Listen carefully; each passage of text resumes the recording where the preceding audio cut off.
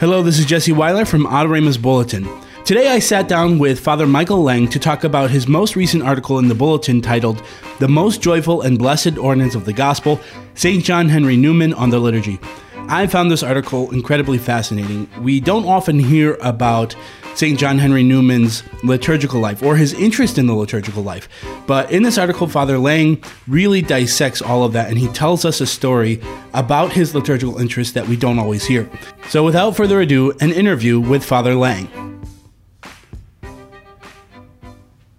I'm here with Father Lang, who wrote an article for the Adoremus Bulletin recently titled, "The Most Joyful and Blessed Ordinance of the Gospel, St. John Henry Newman on the Liturgy." Father, thank you for joining me today. Well, hello, Jesse. Thank you very much for this kind invitation. I'm very happy to speak about our new saint, John Henry Newman, and the contributions he made to the sacred liturgy. They are not as well known as so many of his other great contributions to theology, development of doctrine, education, the nature of religious belief, and so on. But he had also a very profound understanding of the liturgy, and I've tried to present that in my article. Absolutely, and I think you start properly with this little paragraph that you titled "Liturgical Seeds," which I thought was very fantastic. One of the things that I was really drawn to was, in a way, how much John Henry Newman was drawn to the liturgical calendar, and how you talk about how he organized some of his preaching not by the day it was written, like most people would, but what in regard to what it had to do with the liturgical calendar. Can you expand a little bit more upon his attraction to the liturgical year? First of all, I think we need to realize that for Newman, this was really a discovery. And for us, Catholics taking part in the liturgical life throughout the year, its seasons, this is something almost of a second nature. You know, the rhythm of Advent and Christmas and Lent and Easter, and then the time through the year. But for Newman in his time, this was really a discovery. The liturgical life in the Church of England, when he grew up, was really at a low point. Enlightenment had strong effect on the worship in the Church of England. Even the instructions from the Anglican Book of Common Prayer were very rarely followed about daily worship, daily office matins and evensong. And Newman discovered the structure of the liturgical year largely thanks to another great leader of the Oxford movement, the theologian and poet John Keble. So John Keble wrote this work, The Christian Year, which introduced a wider Anglican readership to the structure of the liturgical seasons, the annual cycle of celebrating the mysteries of faith. And Newman took that on very enthusiastically, and so a few years after reading Keble's work, he would then organize his own preaching very much according to its place in the liturgical year. Can you explain a little more about what the Oxford movement was in detail? The Oxford movement was a movement that was founded in the early decades of the 19th century. And these theologians, Newman, also Keble, Pusey, tried to really offer an alternative to the very strong current of religious liberalism and rationalism that dominated the Anglican Church at the time. So the mainstream Anglicanism at the time was very strongly influenced by rationalist Enlightenment thought, and there was kind of liberalism, middle of the road way of doing things that became stronger and stronger, and the sense that also that Anglicanism was kind of the religion of the land, or that Christianity in its Anglican form, let's put it that way, was the law of the land in England, was more and more on the retreat. And so these theologians, and most of them were actually at Oxford, hence the name of the movement, tried to really offer an alternative to that, and they wanted to go back to the Anglican theologians, the Anglican divines of the 17th century, which they saw still connected with the Catholic heritage of the Church of England, and also to the Church Fathers. They saw that if they wanted really to offer something alternative to this strong kind of liberalism, they had to build it on a strong foundation, and that was meant to be the early Church and the great figures, saints of early Christianity. And they appealed to both clergy and laity and started a very powerful movement to retrieve that Catholic heritage in the Church of England. And it was, in many ways, very successful. It also changed Anglican worship significantly. So what you see today, you go to an average Anglican church, is very much shaped by the ideas of the Oxford movement. Everything, the interior of the church, the presence of saints, that was not there before the Oxford movement. The break with the that happened at the Reformation was really very thorough. And so the Oxford movement tried to go back and connect with the Catholic heritage of Christianity in England. I really like this quote that you pulled from him in regard to this liturgical poverty that was said to be existent in the Anglican Church at the time. But he says the Anglican Church must have a ceremonial, a ritual, and a fullness of doctrine and devotion, which it had not at present, if it were to compete with the Roman Church with any prospect of success. I really like that because it kind of shows, like you titled Liturgical Seeds, it shows where his mind and heart is being aimed. Yes, very much so. And must also remember, at that point, he was very much convinced that the Church of England was really the via media, the middle way between the aberrations of Roman Catholicism, which he thought really got quite a lot of things wrong, especially in its devotional life, and on the other hand, the sort of errors and what he thought was the apostasy, really, of Protestantism.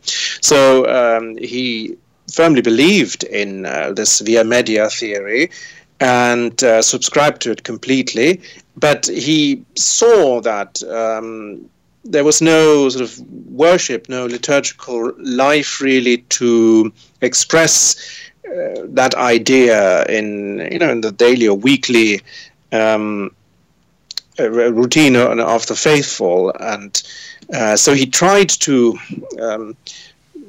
bring the Church of England to the fullness of its own liturgical tradition, which he thought really was to be found in the Anglican Book of Common Prayer. There is a later stage in the Oxford movement, long after Newman became Catholic, when many Anglicans tried to introduce elements from the Roman tradition, would use the Roman Missal, Roman liturgical books. Newman didn't do that. He thought it was sufficient and really important in the first place to go to the fullness of what the Anglican tradition was actually offering, and which was pretty much forgotten in his own day. That was going to be my next question, was this this idea that not only the liturgy itself, but also the liturgical day in the Liturgy of the Hours was something that he was definitely drawn to as well. I mean, I think you can see the parallel between the liturgical day and the liturgical year, that he kind of had this, he was compelled to move towards that and to explore it more.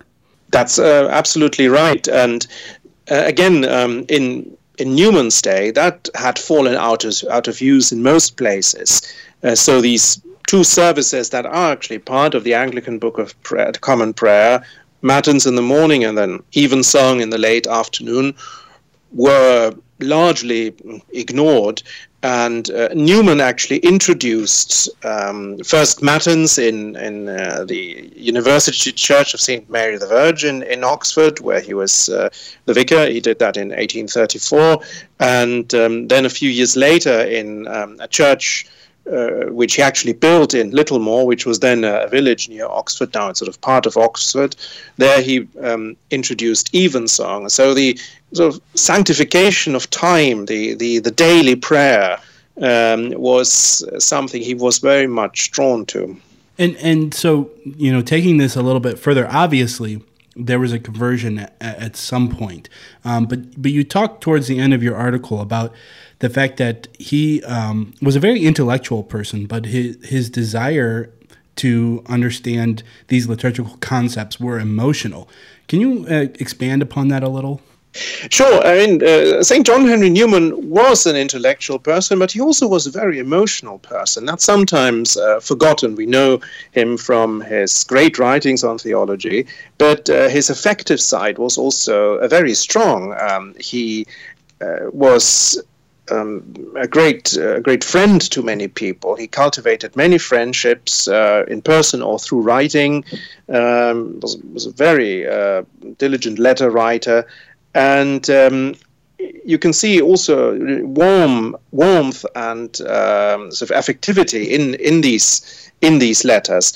So, and I think he was emotionally drawn to Catholicism. He tried to stay away from it while he was still convinced in his mind that Anglicanism was the right thing, in his reading from the perspective of the Oxford movement. So he would, for example, avoid going to Catholic Mass. Even when he traveled through Italy, he would very rarely go to a church to take part in any service such as the Mass.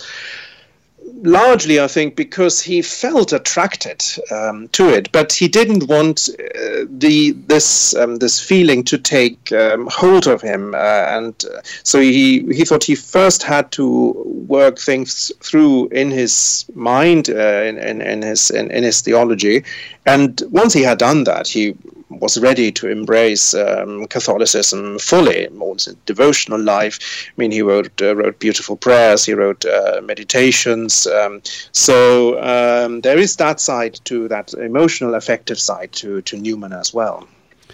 I'd imagine that whole process and his conversion in full immersion in the Catholic Church sent some ripples in the Anglican Church. But I'm curious as to whether or not you know of any impact that he had, maybe bringing some people with him through his teachings and through what he was talking about and through what he experienced. Were there other conversions that were linked to him in his understanding of the liturgy? There were certainly many conversions to the Catholic Church, thanks to Newman. There was also a whole group of converts to the Catholic Church. And in fact, when he entered into this crisis, what's often called the crisis of the Via Media, so when he began to doubt the whole Oxford movement project, he retired to Littlemore near Oxford, and there were quite a few friends going with him and establishing a kind of monastic life. So they would live there, pray together, eat together, and so have a form of community life. And some of these friends actually became Catholic before Newman. Many of them actually became Catholic before Newman was received. Newman was quite hesitant. He really wanted to be sure about it. He wanted to have the conviction that this was necessary for his salvation to take this step.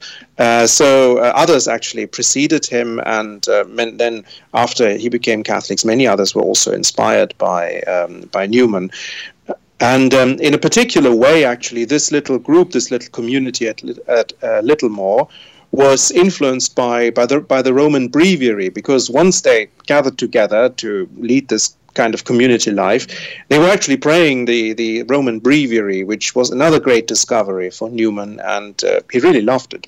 Did the Anglican Church ever concede some of the things that he was trying to implement liturgically, where they said, okay, you're kind of right, or was there kind of a rejection saying, you know what, we will only go this far? I'm just curious as to that.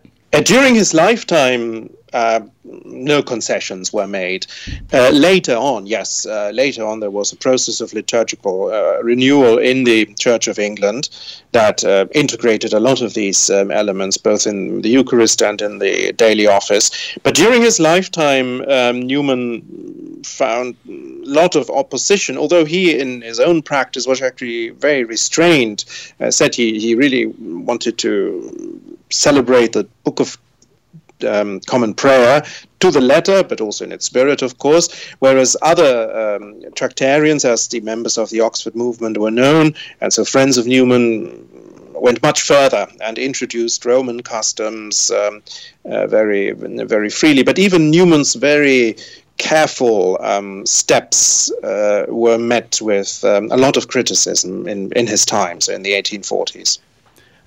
I love his story because there is such a human element to this, because in the end of the day, we all have to actually make a conscious decision as to whether or not we're actually going to follow Christ and make him our life. And in that decision process, there's a lot of suffering because you have to sacrifice a lot to 100% say yes to Christ and where he is leading you. And I love this last sentence of your article because I can imagine there was a lot of suffering internally with St. John Henry Newman. But this last sentence, you said, once he became Catholic, he truly found peace and serenity, even in the midst of severe external trials, and his prayerful dedication to the Church's divine worship made his priestly life exemplary. I love that idea that once he gave everything, once he surrendered and said yes, there was that sense of peace and serenity, which is just so joyful and so amazing. Yes, that is, why he's a saint, really. I think that is one of the reasons why he has been canonized, that despite these great trials, he was unshakable in his faith and really kept that inner peace. I mean, it was very hard for him. In fact, the hard times really began for him once he became Catholic. He had to give up a lot, that was clear. His position in Oxford in the Church of England, this was a time when Catholicism was really seen as a kind of foreign sect that was contrary to the spirit of the age, which was marked by great progress, industrial expansion, advances in science, and so on. Politically, it was seen as a retrograde move. So really, people couldn't understand why Newman would take such a step.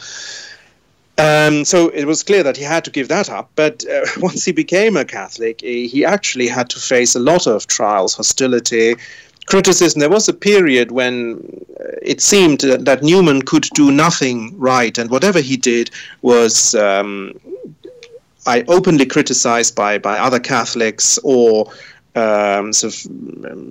behind the scenes, intrigues would be launched against him. His initiatives would be blocked at every step. So it was really a period of great trial. But through all these difficult years, sort of the 1850s, 1860s, when he also experienced a lot of failure, it seemed whatever he started doing ended in failure. The Catholic University in Ireland didn't really work. The project of an Oxford oratory was blocked. He even was asked at some point to revise the existing English Bible translation, so the Dire Reams translation. So we might have had a sort of Newman Bible, but that project was then abandoned. So during all these difficult years, he always kept his peace, his inner happiness. Although it took a great toll on him, and that is something very, very admirable. And certainly the liturgy, the Mass, the Blessed Sacrament gave him great strength. What he found so very wonderful about the Catholic Church was the presence of the Blessed Sacrament in the tabernacle, so that in a house, in a religious house, you have a chapel, you have the Blessed Sacrament present. He found that an incredible source of strength and of consolation to him.